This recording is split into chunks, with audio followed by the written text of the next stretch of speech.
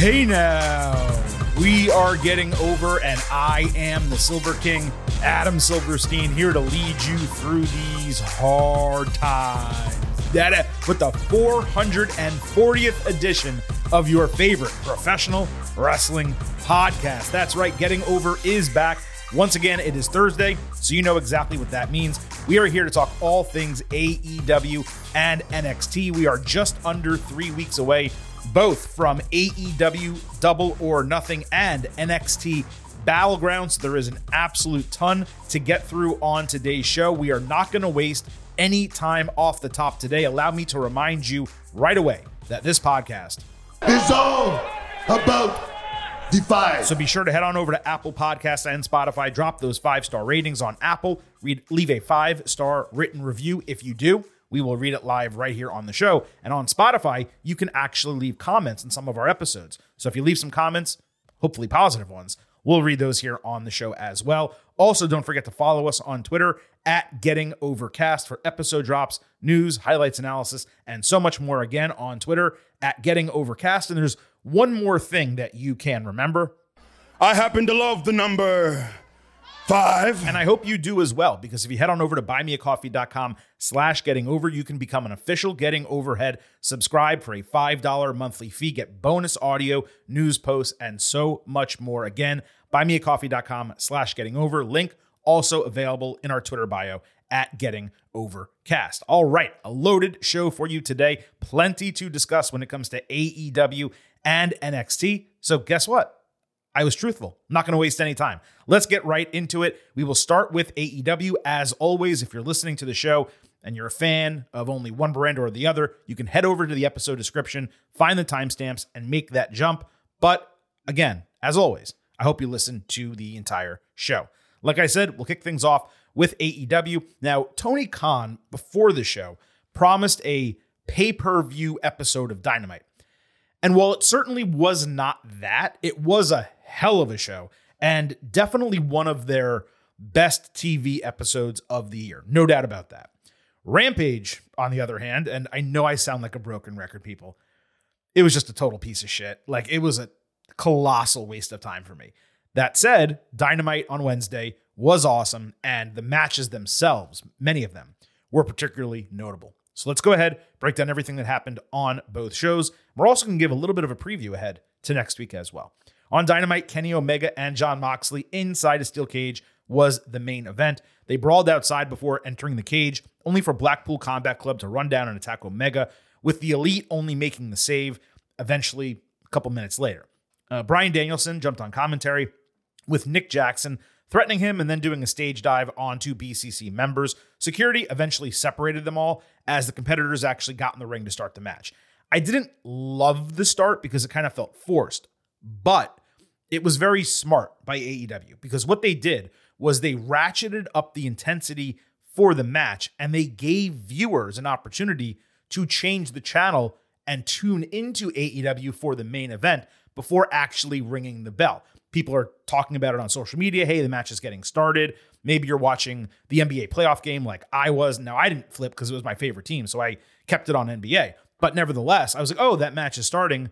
You know, here's the timestamp that I need to maybe go and look at. And I actually ended up watching the main event first before I did the rest of Dynamite on Wednesday night. But my point is that actually works. And AEW has seen, as every TV show does, as every wrestling show does, the rating declines as the show goes on. Now, there's moments where it can go back up and go back down, but generally where you start at the 8 p.m. hour is not where you end in the final segment. And AEW recently, it has been dropping off significantly because of the NBA playoffs. So this was their opportunity to try to say, hey, make sure you tune in for this 20-minute segment because this is going to be the most important part of the show. Anyway, Omega used a barbed wire steel chair early. Mox bled about 3 minutes after the bell. Omega about 5 minutes after the bell. At least it was appropriate, but it didn't really add much to the match, the blood. Omega ate a superplex onto that chair, and Mox broke the top rope off the turnbuckles to choke him with it. Then he dumped glass shards onto the canvas in a callback. Omega hit a move that completely missed the glass. Mox countered One-Winged Angel into a sleeper. Omega broke it by dumping him backward, this time his back going into the glass. They exchanged open hand slaps. Omega hit a Snapdragon into the glass and a few V-triggers, the last of which broke the cage wall in a planned but very good spot. Mox stole a screwdriver from a cameraman who just conveniently had a screwdriver like on his hip, and I think it may have even been in his hand, ready for Mox to take it. So that was nice for him. Only for Don Callis to jump into the ring, steal it away from him. Omega hit a V-trigger behind the distraction that Mox basically had. Then he hit a ripcord V-trigger plus one winged angel, only for Callis to break the fall by stabbing Omega in the head with the screwdriver. Mox then basically just covered him for the 1-2-3. Danielson seemed completely shocked and surprised with it on commentary. Omega then bladed to sell it as Callis stood over him and threatened to stab him again.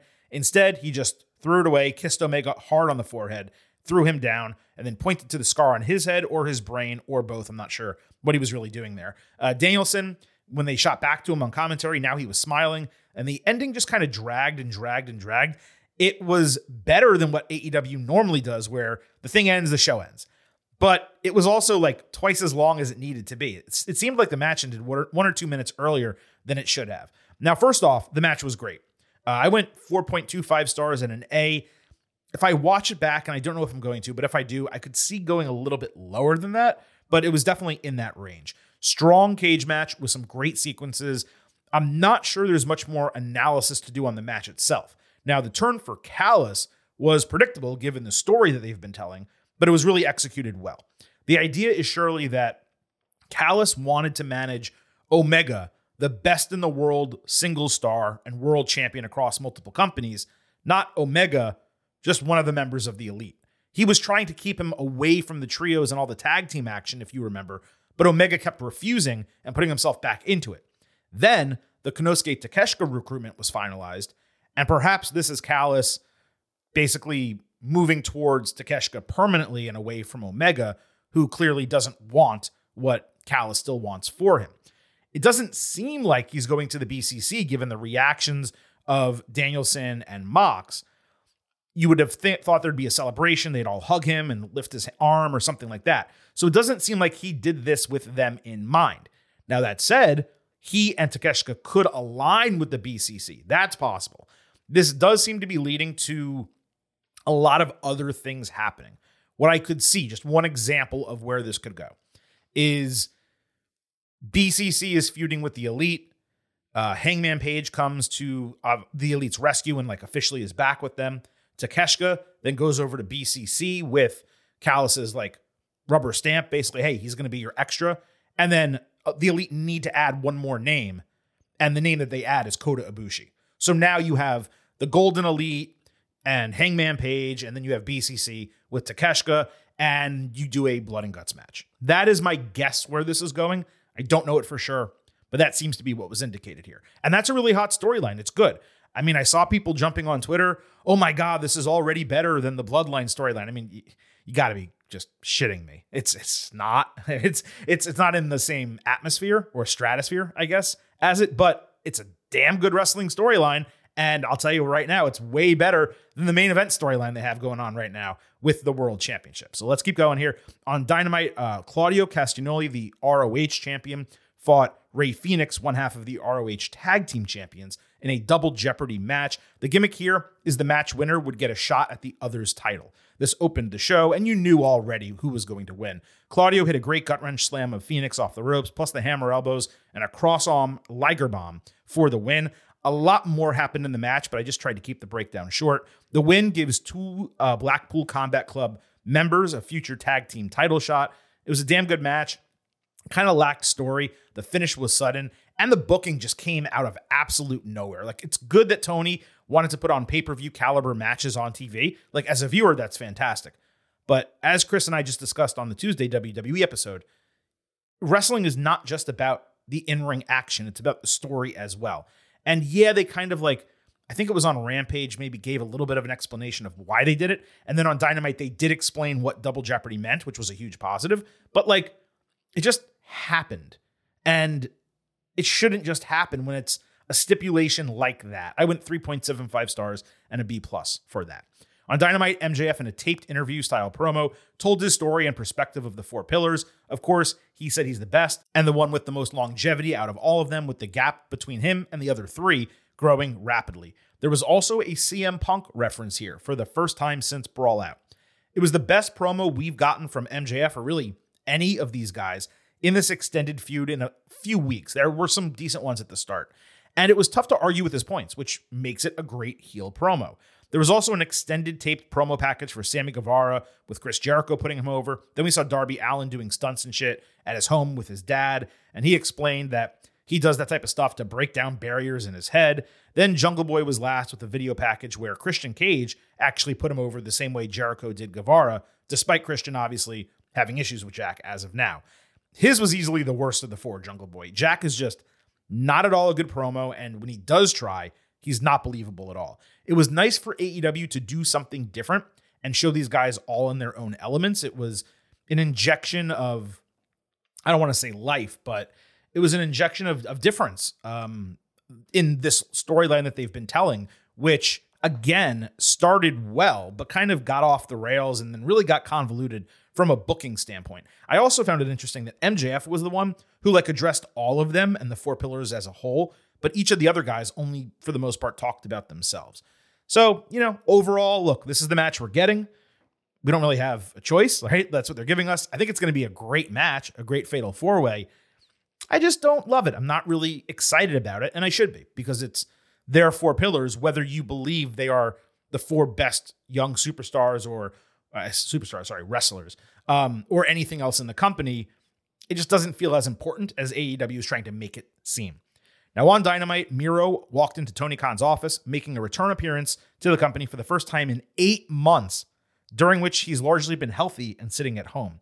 Then about 15 minutes later, Thunder Rosa did the exact same thing, and she's obviously been gone for an extended period of time as well. Now, before I get to the details, don't we know in kayfabe that Tony sits in gorilla position the entire show? We've seen it more than a dozen times, and we know that is where he is and nowhere else. Whereas in WWE, just as a apples to apples example, we never see Vince McMahon, or never saw Vince McMahon in gorilla position. He was always in his office because that is kayfabe where he was when television was going on. So why are they walking into Tony Khan's office when we know he's not there in kayfabe? Is it nitpick? Maybe, but it stood out to me in a massive way. I digress. Tony then appeared on camera to talk about how AEW and Dynamite are so great. He said, stay tuned next week to TNT for an announcement, and then watch Dynamite for more on that announcement. So you guys remember when Tony promised not to be an on-screen character? I digress again. I did find it funny that he basically admitted, hey, we got a lot of talent that we haven't been using, or at least haven't been using well. So stay tuned, because we're going to tell you how we're going to use them. To be even a bit more snarky, it was also an announcement of an announcement, which is peak Tony and peak AEW, as well as the fact that the guy didn't blink the entire time. Now, he is still way, way, way improved on the mic in the last two of these that he's done compared to anything he ever did on camera the prior 3 years. And I really think more than anything else, it's just them doing takes and someone actually producing him. But man, we got to figure out a way for this guy to blink, number one, and two, not just read off cue cards, because that's what he's doing. He's reading off cue cards or memorization every single time. This is the head of the company. He should be able to speak extemporaneously to some degree, especially if it's pre-taped. It's one thing if it's live. If it's live and you want him to read off a cue card, fine. I understand. But a pre-taped segment, let the guy just go out there and talk. Let's hear him as a normal human being. It's just very odd the way they keep presenting these. Now, the announcement for next week is going to be both AEW Collision, another 2-hour show live on Saturdays, as well as an overarching deal with Warner that will almost certainly include streaming on Max and perhaps even pay-per-views on there as part of the subscription, or not, perhaps a separate charge. There's rumors that the deal may be $1 billion, $200 million per year for 5 years. And if that's what they get, it's freaking astounding. But hey, that's where sports rights are these days. And given the current writer strike in Hollywood, content like AEW and WWE is more valuable than it's been already has been in a long time. Now, only speaking personally here, not about how good this is for AEW as a company, because it is good for AEW as a company, and we will talk about that next week when we actually get the details. But speaking personally, Collision is going to be awful for me. It screws up our podcast schedule. It screws up college football Saturdays for myself and Chris. And there's going to be plenty of weeks where it's literally going head to head with a WWE Premium Live event, which is just bothersome and annoying. And then what happens to Collision on nights where AEW has a pay-per-view on Saturday? Because during football season, they don't go on Sunday because of the NFL. So are they going to run it 6 to 8 and do like a Sunday night heat type of deal ahead of the pay-per-view? Maybe that is exactly what they do. And you know what? That's a pretty good idea. Now, if this was 6 to 8 p.m. every Saturday, I would find it much more palatable than 8 to 10 p.m. live on Saturday night. But again, let's go ahead and find out what they announce when they announce it. Hopefully the show is good, so it makes any pain that I'm going to experience worthwhile. But for me, as of right now, looking at it personally, the scheduling really sucks. One other takeaway that we're going to get into more next week. If AEW does get $200 million a year, and let's be clear, this is all in. So it would be for Dynamite, for Collision, streaming, and we'll find out about pay-per-views. WWE is absolutely going to rake it in for their media rights, especially because Peacock and streaming is completely separate from their TV deals as of right now. They could be looking at a $2 billion deal just for TV if they ink 5-year deals, maybe even more. The SmackDown ratings right now are nearly 3 times Dynamite, and some weeks the demo is it's like 1.5 or 2 times. Now, we'll see next week what happens with AEW, and we'll see going forward what happens with WWE. Now, if memory serves, I believe WWE's current deals are 5 years, $1 billion with Fox, and 5 years at $265 million annually with USA Network, which probably puts them, really quick math, it's probably wrong, around $2.3 billion over the lifetime of those 5-year deals. So I actually misspoke a moment ago when I said a $2 billion TV deal. I mean, we're talking 3.5, I mean, maybe more. So it's just going to be really curious to see not just if WWE extends its deals with Fox and USA respectively, if NBC gets involved with, going for SmackDown, if, Fox doesn't pony it up right away, if WWE also signs an all-encompassing deal, because look, if NBC Universal is going to go ahead and, let's just make believe, add SmackDown, then it has SmackDown, Raw, NXT, and the streaming library.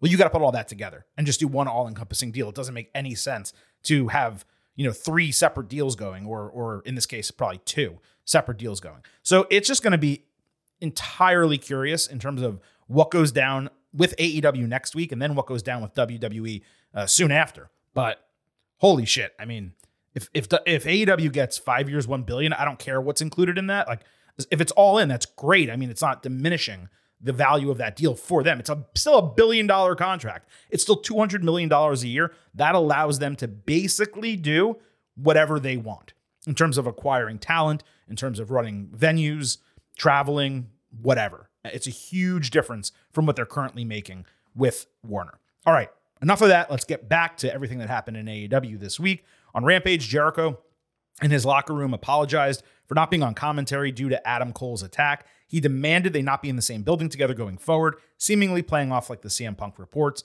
On Dynamite, Jericho got a court order banning Cole from any building or arena he's in. Roderick Strong stepped up challenging Jericho to a Falls Count Anywhere fight.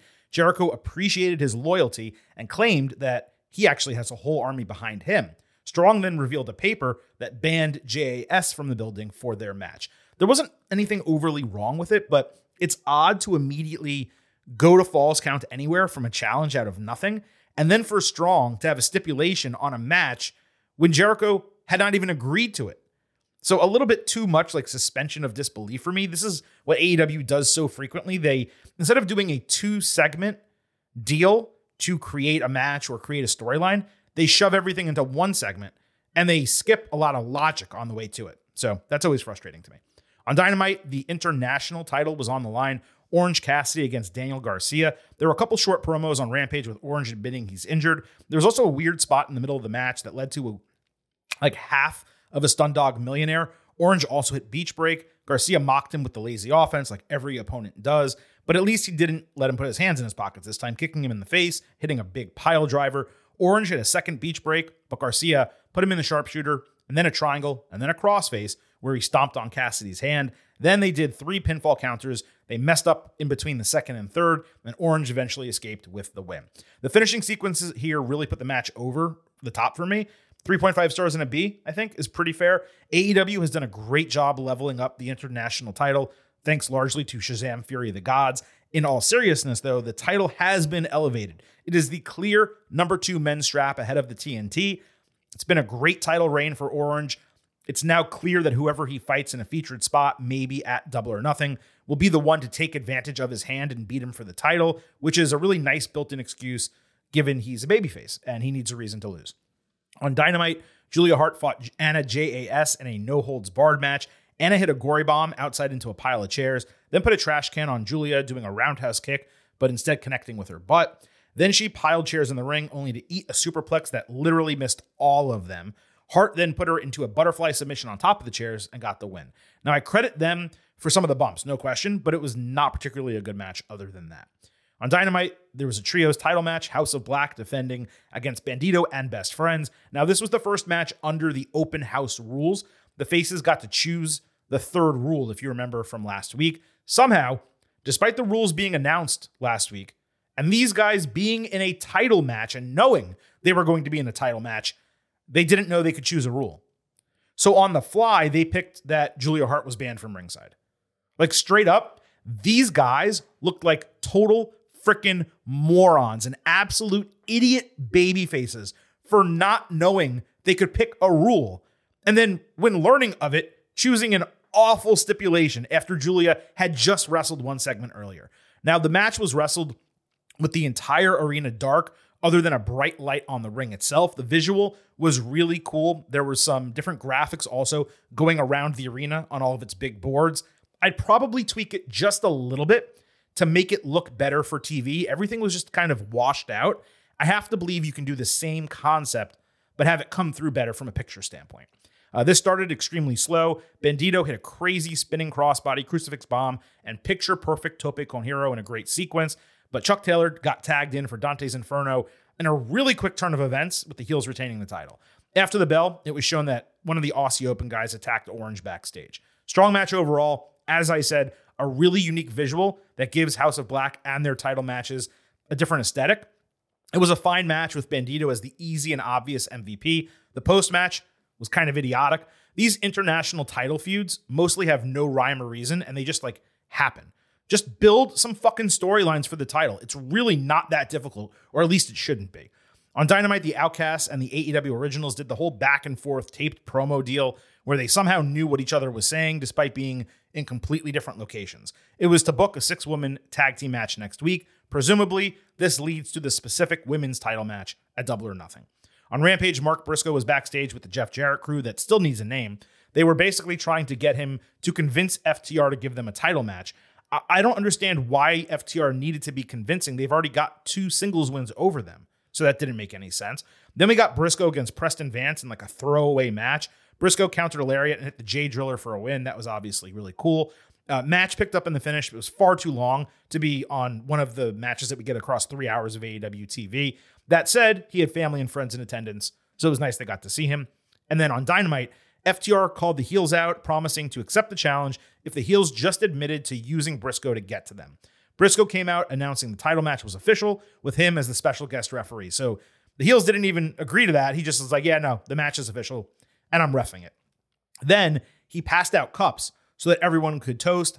I assumed it was moonshine. It might have been vodka. I don't really know. Sanjay Dutt took a big swig and sprayed it in Dax's face, blinding him. The heels attacked the faces. Briscoe tried to play mediator and stop them all when Dax all of a sudden grabbed him and hit a pile driver because he was blinded and didn't know who he did it to. I thought this was a fun bit and quite well executed as well.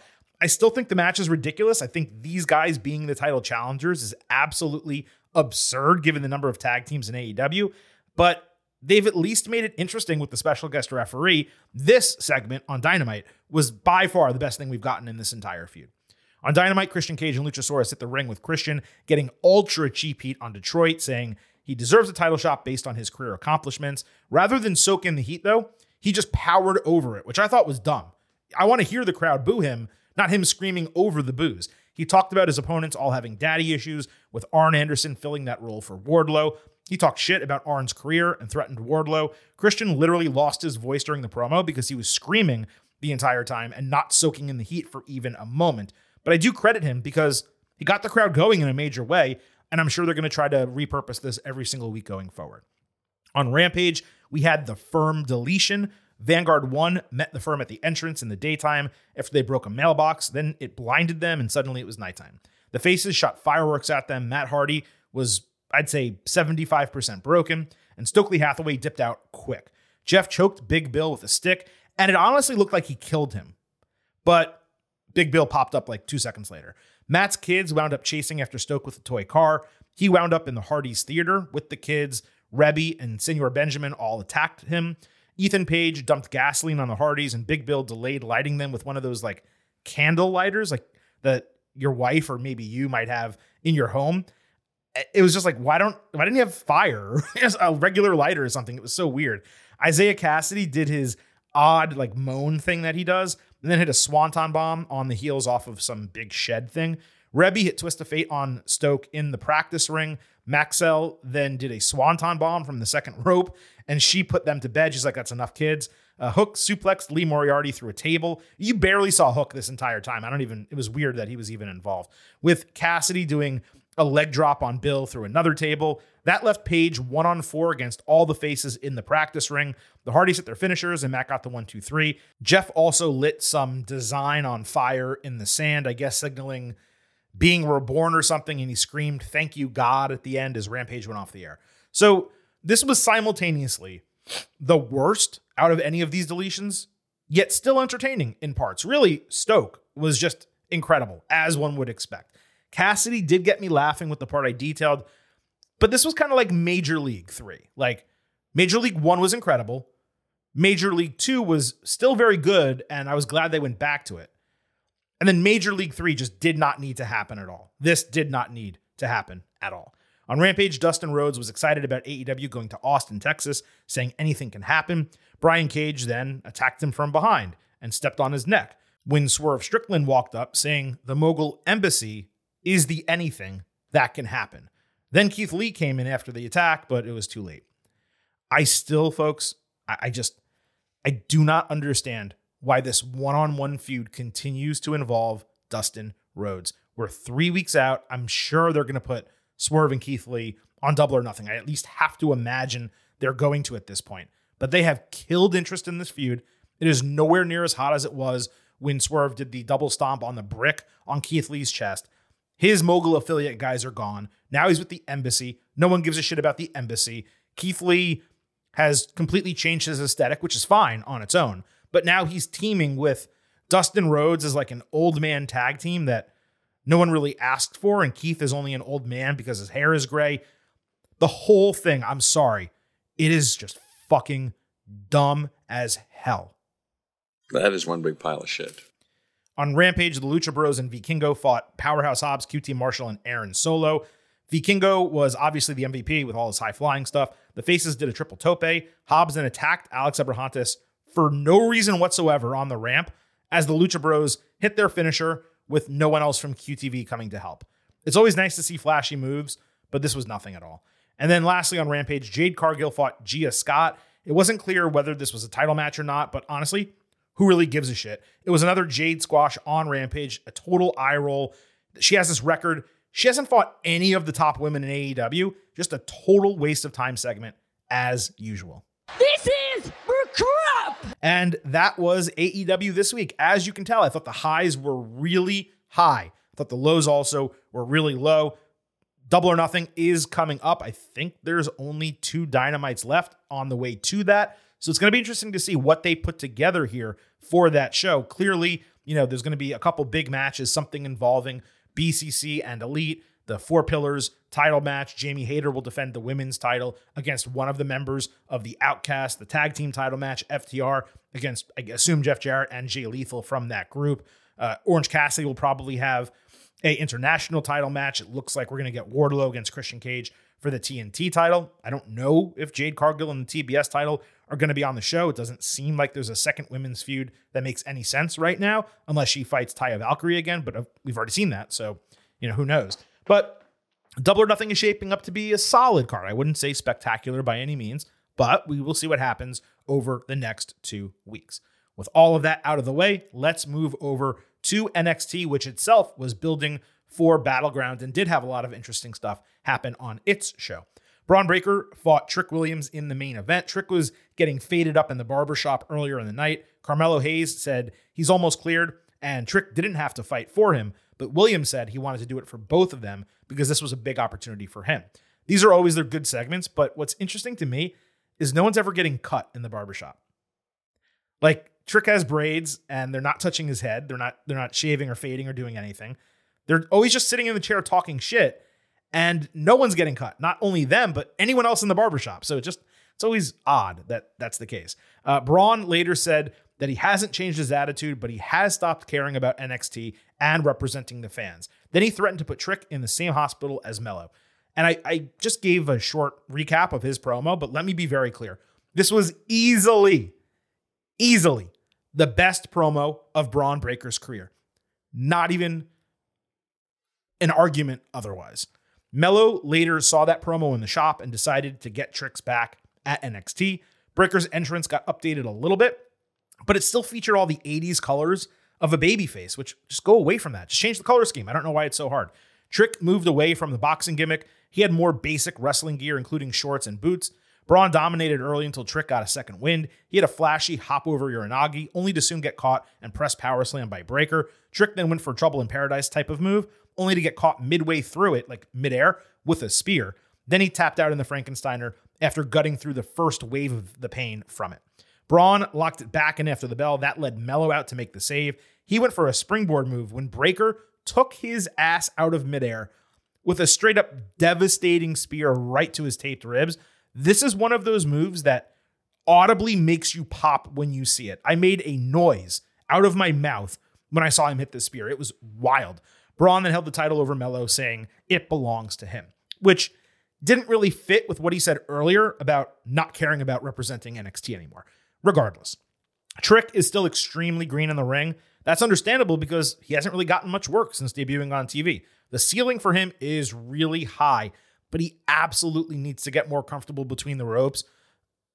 And really, he shouldn't main event NXT again until he proves that.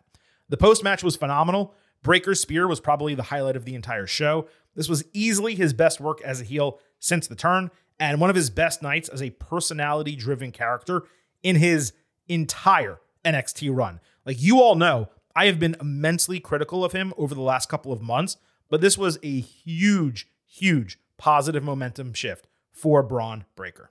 That was a good one, yeah.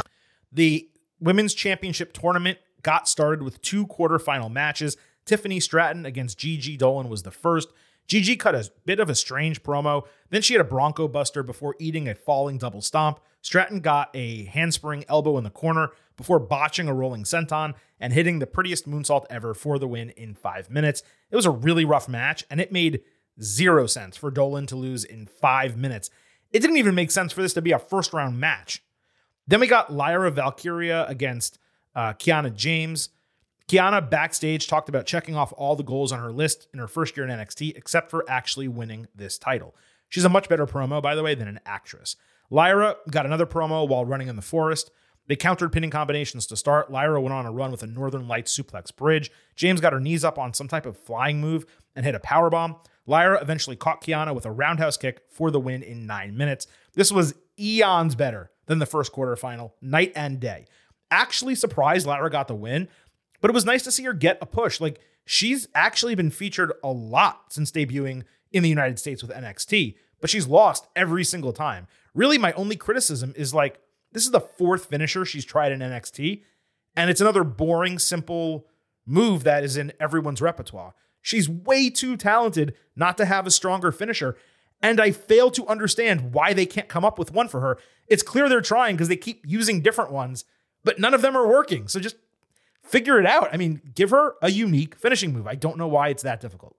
And briefly, before we move on, let's have a quick look at this NXT Women's Championship Tournament bracket. So on the left side of the bracket, Gigi Dolan and Tiffany Stratton. We already talked about Stratton advancing, but also Roxanne Perez and JC Jane. So allow me to read those 4 names again. Gigi Dolan, Tiffany Stratton, Roxanne Perez, JC Jane. 4 of the most featured women on the entire brand. Then you go to the other side. Lyra Valkyria, Kiana James, Fallon Henley, and Cora Jade. Obviously, Lyra advancing past Kiana, and then Fallon Henley and Cora Jade, the remaining quarterfinal match for next week. I'm not suggesting that like Kiana, Fallon, and Cora haven't been on TV, and Lyra has recently as well. But when you think about the prominence in this women's division, if you were ranking all 8 of the women in this tournament, 1 through 5 in whatever order would be like Roxanne Perez, Tiffany Stratton, Cora Jade, Gigi Dolan, and JC Jane. So 4 of those 5 are on one half of the bracket, and then 1 is on the other half of the bracket, which just doesn't really make any sense. Now, that should mean that Cora Jade, swims her way right into the final at NXT Battleground. And then the question is going to be, who does she face? Do you put Roxanne Perez right back in a feud with Cora Jade for the title after they already have gone head-to-head and Roxy came out on top of that? You have Tiffany, obviously already winning the quarterfinal. Do you go heel, Tiffany against Cora? Does Fallon Henley upset Cora, and then it's Tiffany Stratton and Fallon Henley? That could make sense. Do you have JC Jane lose after just losing in 5 minutes to, this time now to Roxanne Perez? My expectation is there's really no reason for JC to win against Roxy. So Roxy beats JC, Gigi and JC have their rubber match, whether it's at Battleground or after the fact. We get Roxy against Tiffany Stratton in one semifinal. The other, we already have Lyra. I assume Cora Jade. And then from there, we see. I mean, maybe it's heel. Maybe it's Stratton and Jade. I don't know that you have Stratton lose again. Doesn't really make a lot of sense. But anyway, that is the NXT Women's Championship Tournament. Just wanted to break that down a little bit since we're getting another set of quarterfinals next week. Ilya Dragunov fought Dijak. Dragunov dominated early, so Dijak threw him off the top rope. He came back later with a discus boot and grabbed a steel chair. The referee tried to take it, so he used the momentum of like the referee holding the chair and threw the referee into the corner. Then he beat on Ilya with the chair in a blatant disqualification after a few minutes. Angry at the DQ, he continued attacking outside with a chokeslam into the apron. Then he upturned the steel steps and trapped Dragunov in the gap as he put them on top of his body and stood on the stairs celebrating. Ilya acted like he couldn't breathe when he had plenty of space. He obviously could breathe. The whole DQ was nonsensical. Dijak just decided, I'll use a chair here despite holding the advantage in the match at that time. The post-match attack was fine. The steel step steal was a great visual, but it did require some of that suspension of disbelief. It's like, you can see the guy can breathe. How about he's just trapped and trying to wiggle out of there? You don't need to make it seem like he is choking or anything like that. I'm sure they did this to give them a stipulation match at Battleground. There just had to be a better way to execute it. The tag team titles were on the line. Callis against Dyad. Joe Gacy reminded the guys backstage that he sacrificed himself last week for their title shot. Gacy then sent Ava to guide the guys at ringside while he focused his attention elsewhere. Creed Brothers teased Ivy Nile with blue schism-like masks backstage, while the D'Angelo family watched the entire match from the crow's nest. The action was strong throughout. Callis had a double Uranagi. Ava distracted with Dyad taking advantage. As they looked for Ticket to Mayhem, Ivy ran out to attack Ava. That distracted Dyad, and they ate the Callis finisher for the title retention. Later, Callis and the Creeds argued in the kitchen. The D'Angelos later met up with them, the Callis, in the bar, reminding that Joe Coffey was the only reason they retained the titles in their last challenge. They wanted another chance, but Joe said they handle business differently now that he's back, threatening them before the family decided to leave because they were completely outnumbered in the bar. During the match, it looked like they were moving toward Gallus D'Angelos and then Schism Creeds. But clearly, it now seems like it's either a fatal four-way or a triple threat, and maybe the Creeds need to get past Schism before they get in the match. We'll see. Dyad has really been showing out in the ring recently, which makes it all the more strange. They're being featured so much when they've requested their release and are going to be out inside of 6 months. So it's fun stuff, despite it being 2 heel teams in this match. The storyline extension with the other teams made this the one storyline that actually played out in a significant way over the course of the show. Tyler Bate fought Charlie Dempsey. Bate was meditating with a room full of smoke. I assumed it was incense. When Wesley came up saying he hasn't seen a room that smoky since he hung out with Matt Riddle. He kept talking and pumping up Bate, but Bate just remained in a trance until the very end when he got out of it. He talked about being on a higher plane, get it? And then they went to the ring. Bate hit a standing shooting star press and his helicopter when Gacy walked out and got in Wesley's face. Drew Gulak came over. West stepped away. Bate hit a tope onto both the heels. He then caught Dempsey with a bop and bang, but Gulak distracted. Gacy punched Bate in the head on the rebound lariat, and Dempsey caught him with a dragon suplex bridge for the win in 4 minutes. Gacy's involvement was certainly odd and curious. Obviously, he's going to be going after the North American Championship. I just felt it was unfortunate for this to get cut so short because these guys were rolling in the ring. I could have watched this for another 10 minutes at least.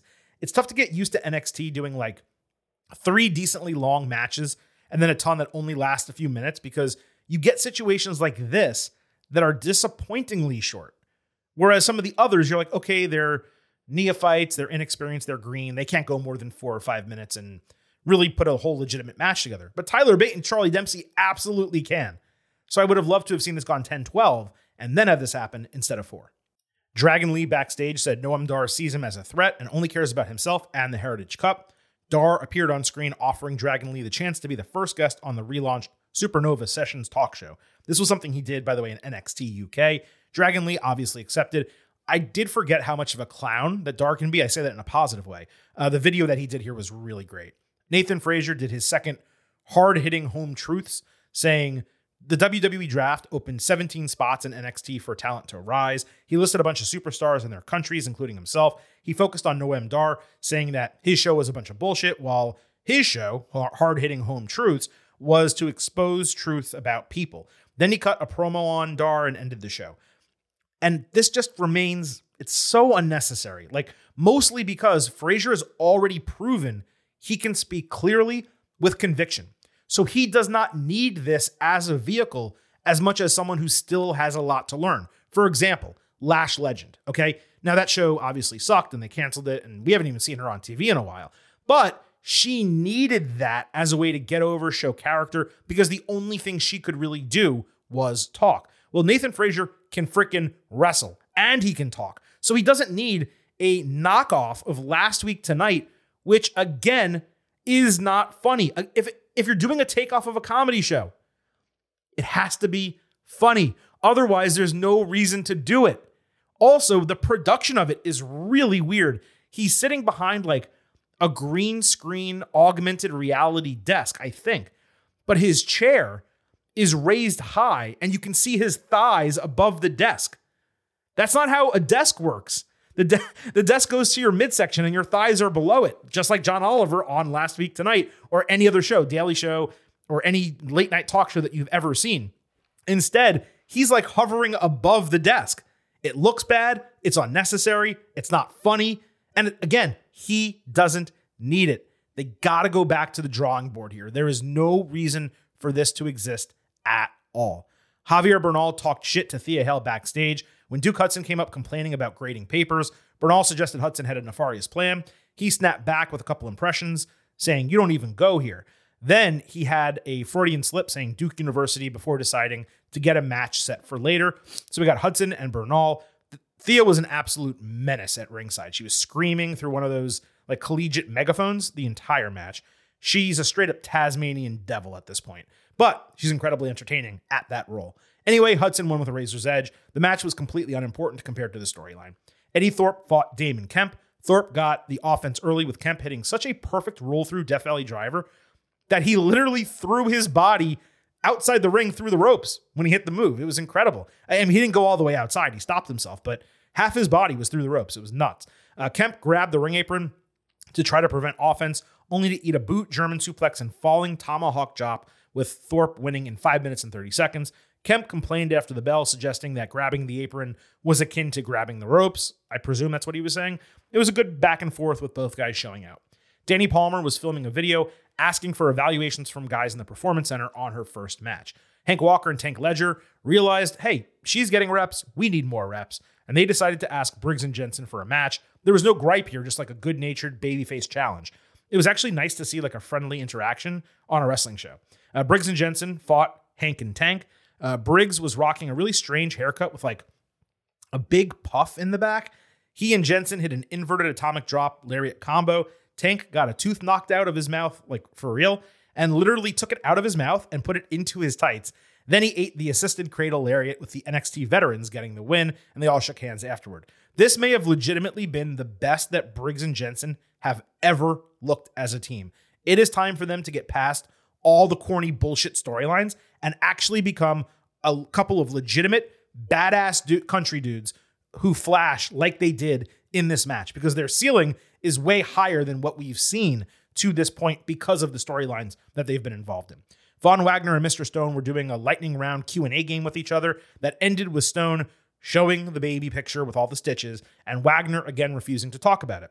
Luca Crucifino made his TV debut. This is like a Sharky lawyer type of gimmick that they've done on NXT Level Up, and you can see it on YouTube and stuff. He interrupted by saying, quote, "I couldn't help but hear you're trying to get ahead," making a joke about the picture. Wagner started choking him until he ran away screaming, "Freak." Now, I know, or at least I hope, they are not doing a Lars Sullivan type of gimmick, mostly because they're doing it from a more emotional standpoint. But this kind of feels like a Lars Sullivan project that is not going to work. Maybe I can be proven wrong, but I just have a bad feeling about the entire thing. I'm not saying anything they've done thus far is bad. I'm just saying I have a bad feeling about it. And then lastly, someone in a hoodie was watching rainbow-colored clips of the NXT parking lot and backstage attacks projected on a big wall. It was a short vignette with no other details. As it seemed last week, they're definitely playing this up for a debut or a return of someone. I keep thinking it's Blair Davenport. She makes by far the most sense, but we will see what actually happens here with this NXT storyline. And folks, that wraps up NXT this week. A very good edition of NXT television. I thought it was a bit of a downer from a match quality standpoint compared to what we got last week when there were a number of legit bangers on that show. Not as much high quality wrestling, plenty of story, and again, with a couple weeks left building towards Battleground, they still need to make a number of matches. Right now, I believe the only match that's officially set is Carmelo Hayes defending the NXT title against Braun Breaker. It does seem like we'll get Dijak and Isla Dragunov with a stipulation. Obviously, we'll also have a women's championship match that has been announced. We just don't know who is participating in it. It seems like a triple threat or fatal four-way for the NXT tag team titles. And let's also be clear, we have no information about the future of the NXT women's tag team titles. Maybe we find out Friday on SmackDown. We will see. I should also note there's probably one more match on the show. Heritage Cup, Noam Dar, Dragon Lee, and Nathan Frazier as a triple threat. I don't even know if you can do a Heritage Cup match as a triple threat. I need to research that. I should have done that before I did the show. But one or both of those guys, possibly in a Heritage Cup match. Maybe the other one gets one on NXT on the go home or after the fact. But those three are clearly involved in something as well. And if you put all that together, that does seem like a really solid card for a premium live event. So NXT Battleground is shaping up well. All right, folks, I appreciate everyone listening to this edition of the Getting Over Wrestling podcast. On the way out, a few reminders. We will be back next Tuesday with our next WWE episode. And then same bat time, same bat channel, 1 week from now, our next AEW and NXT episode. Let me also remind you that this podcast It's all about Defy. So head on over to Apple Podcasts and Spotify. Drop those 5-star ratings on Apple. If you leave a 5-star written review, we will read it live right here on the show. The reviews, the ratings, so important for us. Don't forget to follow us on Twitter at GettingOverCast for episode drops, news analysis highlights, and so much more. And please remember, I happen to love the number 5. become an official Getting Overhead. Join us. BuyMeACoffee.com/GettingOver. $5 a month. Bonus audio. At least 4 shows a week. Plus news posts that you won't find anywhere else. Again, BuyMeACoffee.com/GettingOver. Thank you all so much for listening to this edition of the Getting Over Wrestling podcast. It is time for the Silver King to sign off and leave you with just 3 final words. Bye for now.